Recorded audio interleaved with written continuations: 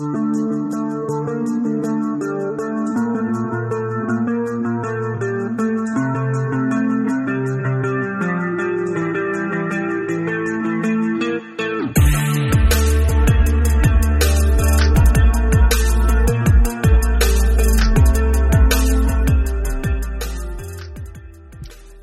and welcome to the Voices of Freedom podcast. I am your host, Dennis Gill, and if you are new to the channel, I really appreciate you checking us out. I hope that we can be both entertaining and informative. We serve here to share and preserve the wartime oral histories of Americans, both civilian and veteran alike. So if you're new to the channel, again, I hope that you find what we're doing entertaining and educational. If you are a longtime listener to the channel, I thank you very much for your continued support. And whether or not you're new or whether or not this is, whether or not you've been here for a while, if you'd like to see more about what we're up to, if you'd like to see more of our interviews, and we've got over 500 interviews currently online with more being added every day. We're up to around 625 interviews total that we've done. This is our 11th year of doing them. So we have lots of interviews online. We have lots of interviews that will soon be online. So you can check those out over at our website, over at www.americansinwartime.org. You can check out our tank collection, and you can also, if you choose to do so, make a donation to the project. We are a 501c3. We do not charge for any of the interviews that we conduct. Each veteran gets a copy of that interview. Each veteran gets a limited edition challenge coin, and there is absolutely no charge for the veteran or their family. In order for us to do that, we rely on donations from people like you. So if you'd like to donate to the project, if you'd like to help us continue with this mission to record and preserve these very, very important stories, these stories from people who are literally eyewitnesses to history, you can do so over our website, and it would be very, very much appreciated. So, this is the end of June 2022, and we have been focusing on World War II veterans this month. And the reason being is because we celebrate the anniversary of D-Day, which occurred on 6 June 1944. It was the beginnings of the liberation of Europe from the Nazis. So we're going to continue with that theme this podcast, but it's going to be a little different. Again, today's interview is with a World War II, someone from World War II, but not a veteran. This is with Dorthy Moser, and she goes by Dottie. And Dottie was a civilian, and she was 10 years old at the time that the war started. So she did not serve her country in uniform. She certainly does have some valuable insight from someone who actually lived through the time period. And she has a fabulous memory for what happened during that time, what it was like to live during a war of that magnitude. She says when she heard about Pearl Harbor, she was with her aunt and uncle, and it was then that they had all realized a couple of things. One, that World War I was not the war to end all wars. That the world would be yet again involved in a massive world war. And you know, if you look at any grave markers that were for veterans of World War I that were prior to World War II beginning, all it says on the grave marker is the person's name and World War. It doesn't say World War I because, you know, at that time they didn't think there'd be another world war of that magnitude. Well, the World War II obviously changed all of that. So not only did they realize when Pearl Harbor was attacked that World War I would not be the last great war, Dorothy recounts that her aunt and uncle were devastated because they knew that their sons were going to have to go to war, that they were going to be called to serve their country and serve the world, really, because Again, a world war. Many countries were involved, and the freedom of more than just one country was at stake. Literally, the freedom of the entire world was at stake. And her aunt and uncle knew that their sons would be called up to fight. So that's a couple of the things that they remember from that morning on December 7th, 1941, when they heard about the Pearl Harbor attack on the radio. So Dorothy recounts her time as a child during World War II. She remembers doing the air raid drills, both in school, where they were taught to hide under their desks, and also at home, where they were taught to do such things such as close the shades, turn out all the lights. So basically blackout conditions. They also collected things. They collected lots of things for the war effort. As an example, she says they collected the foil that was in the cigarette packs. You don't see it so much today because the population has changed greatly, and its thinking about smoking has changed. But back during World War II, almost everybody smoked. So what they would do, they collect the foil out of the cigarette packs, and they would send that so that it could be used and recycled for the war effort. She also talks about planting a victory garden. And if you're not sure what a victory garden is basically a way for the everyday American to get involved, to boost morale, and also it was thought that it might reduce the stress on the food supply, because people would plant their own food. They wouldn't have to go to the grocery store, and that food that was being harvested in the fields by farmers could be sent and used directly for the war effort. So if you had a garden in your backyard, you didn't need to go to the grocery store and buy certain things. That could be used for the soldiers. At least that was the thought.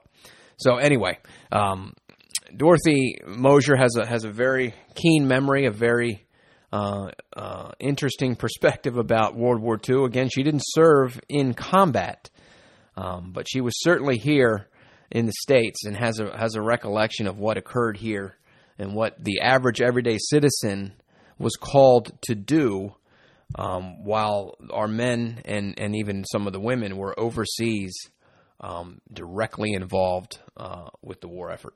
So we hope that you enjoyed this interview. Again, it gives some pretty unique insight into a time period most of us don't remember. We only read about it in books, and you're going to hear about it from someone that actually lived it. So without further ado, I give you the interview with Dorthy Moser. This is Bill Moberly with the Americans in Wartime Museum, conducting an interview on the 20th of March, 2015 with Dorthy Moser. So Dottie, tell us your name and where you were born and when you were born. Okay, my name is Dorthy Louise Moser, and I was born in Trenton, New Jersey. My hometown was Bordentown, and New Jersey, and I was born in 1932. Okay. And what conflict do you remember as a child growing up? What was going on in the world? What was going on in the world was the beginning of a concern for the fact that it didn't look like World War I was going to be the end of wars to end all wars. And as a child, I had the opportunity to participate in things like air raid warnings, where we, as children, would run around the house and pull the black shades down, and we in school where we would hide under the desks when the air raid siren went off, and we used to collect things for the war effort. Like, my parents both smoked, so we used to take cigarette packages and take the foil out of the packages and roll it up and make big balls of foil to contribute to the war effort. Although that may seem like a very small thing to do, it was very important at the time.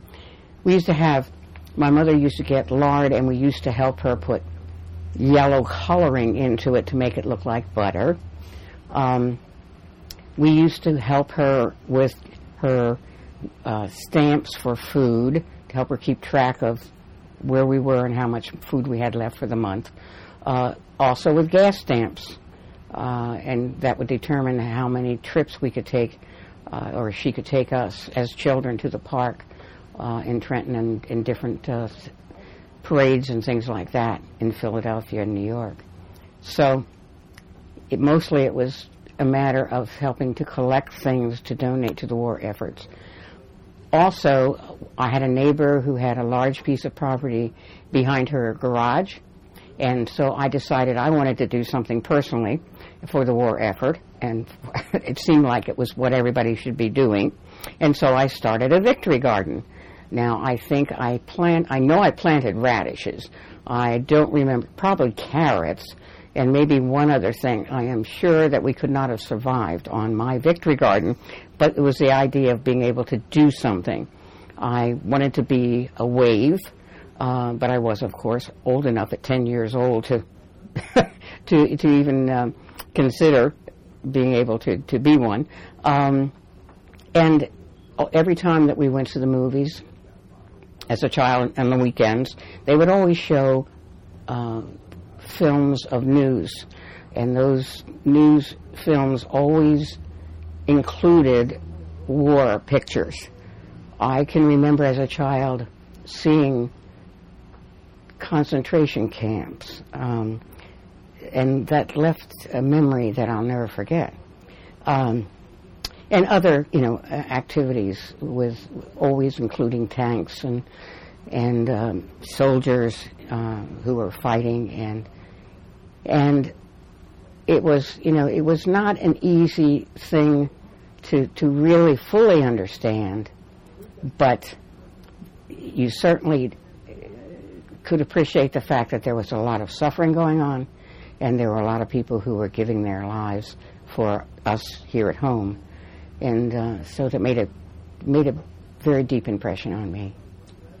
Now, you were 10 years old when you have your strongest memories. What grade in school were you, and what year do you remember of the war the most? I would have been in 5th grade at the 10. And what do I remember about the war the most? What year in particular? I don't have a particular year, because every year was important in terms of the war, whatever was going on at the time.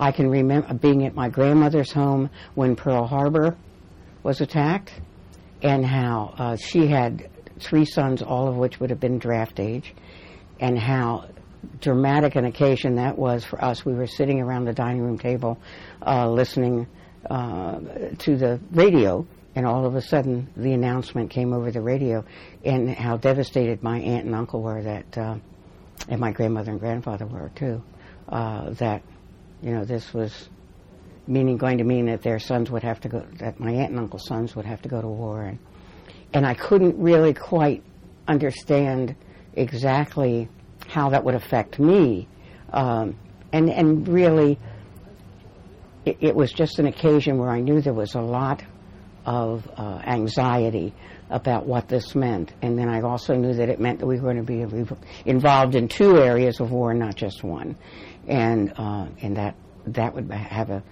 effect on how much more we would try to collect for the war effort, and that's where I was coming from. Your victory gardens, did you get your seed from any place in particular? Were there people who gave you seeds, or did you just buy them in the local stores, or how did you do your garden?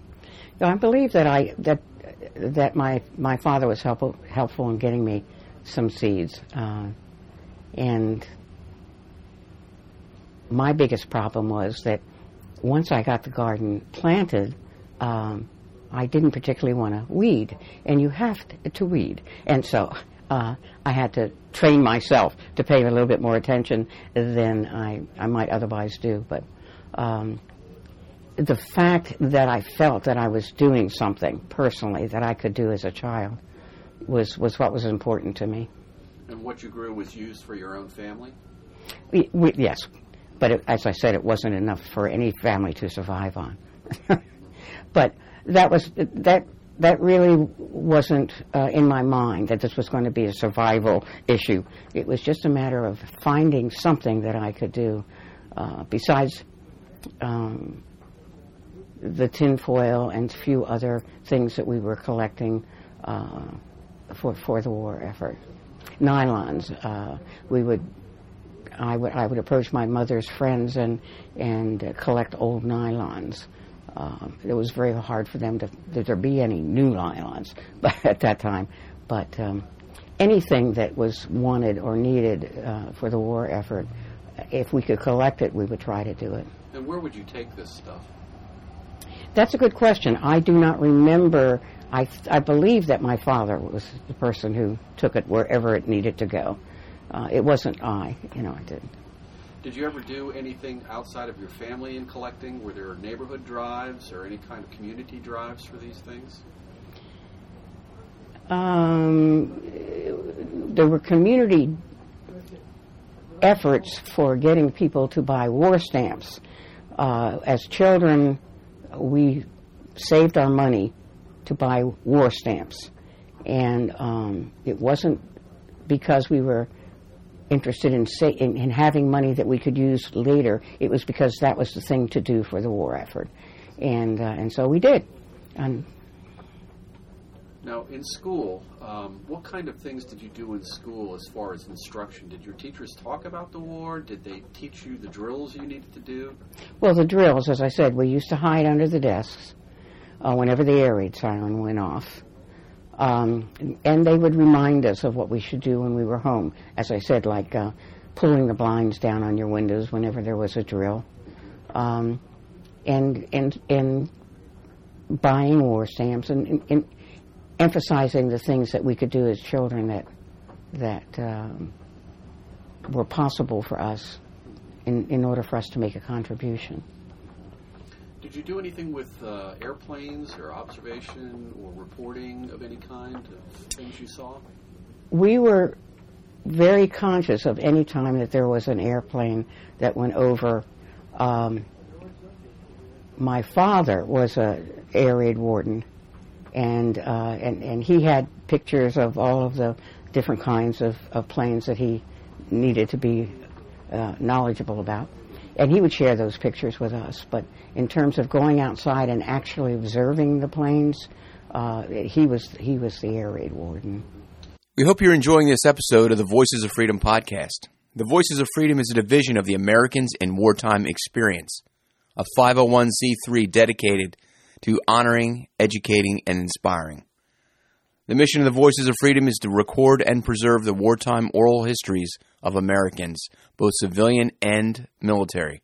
If you'd like to learn more or to donate to our project, please visit our website at www.americansinwartime.org. Anything else you remember about your dad's job as an air raid warden? Anything else he was involved with? No. No, I cannot. Not in terms of his job as an air raid warden. My father was a pharmacist, and he had his own business. We lived above and behind his business, and so we were all involved in the kinds of precautions he was asked to take for his customers whenever the air raid signal went off, and also he was very much aware of and participated in making sure that the proper medical attention was given, to people during these air raid practices. We lived very close to Fort Dix, which at that time was a very, very big Army camp for training. And so, again, we saw soldiers in our hometown. They would come into my hometown to go to the movies, go to restaurants or something like that. And so we had soldiers in our lives all the time during the war, because there were so many of them that was at Fort Dix that used to come into our town. Do you remember anything about those soldiers? Any impressions they left on you as a child? Only the fact that they when they came into town, they seemed to be very happy to be away from camp. But, we didn't have, a lot of bars. So they were very, although they were smiling most of the time and and seemed to be glad that they were there. I can't honestly say that they looked like they were actually relaxed and happy. They were very, very serious, but then what they were being trained for was a very serious thing. Any lasting impressions that you have of that time period of your life or your memories of that time? I think it was a time when I was very aware that it was a very serious time, and that it was something that we were all hoping would end, and that the objective was to not spread rumors, which we were all taught not to do, to save things, to give to the war effort, to get to a point where there would be, quote, peace. And everybody took that seriously. Everybody. Sometimes, as children do, they would make jokes about names, about people. For example, I can remember one time one of my classmates made up this poem, Hotsy Dotsy, a newborn Nazi. And boy, did that ever get to me. I can remember it, so you know it did. Well, children can be cruel that way sometimes. But it was something that was very much a part of our lives. That whole era was something that was very much a part of our lives, and there weren't any moments when you weren't aware that your country was at war. Any last things you'd like to mention? Only that we came through that war with so much pride that was a wonderful thing too. That really helped in terms of getting back to peace. Having soldiers returning, being able to go back to go to school, having the government support their ability to be able to go back to college, to be able to earn a good living, and the way the government responded to their needs, and helping us all to feel that we were once again a community that could be at ease, that didn't have to worry about what was going to happen every day, and so it made a lasting impression on me that we were a very caring nation. I remember when I was in college, we were starting the fear about the Korean War, and since the atom bomb had been developed, that was one of those things that, during World War II, that was one of those things that we as college students became very concerned about. But there wasn't quite the same kind of concern, because it didn't seem to us that we were going to get into a situation like we had when we were in a world war. And so it was an experience that obviously has been very much a part of my life. Thank you. Well, you're very welcome. I hope you enjoyed this interview. If you'd like to find out more about the Voices of Freedom Project and the Americans in Wartime experience, or if you'd like to donate, please visit our website at www.americansinwartime.org. And don't forget to subscribe wherever you get your podcast.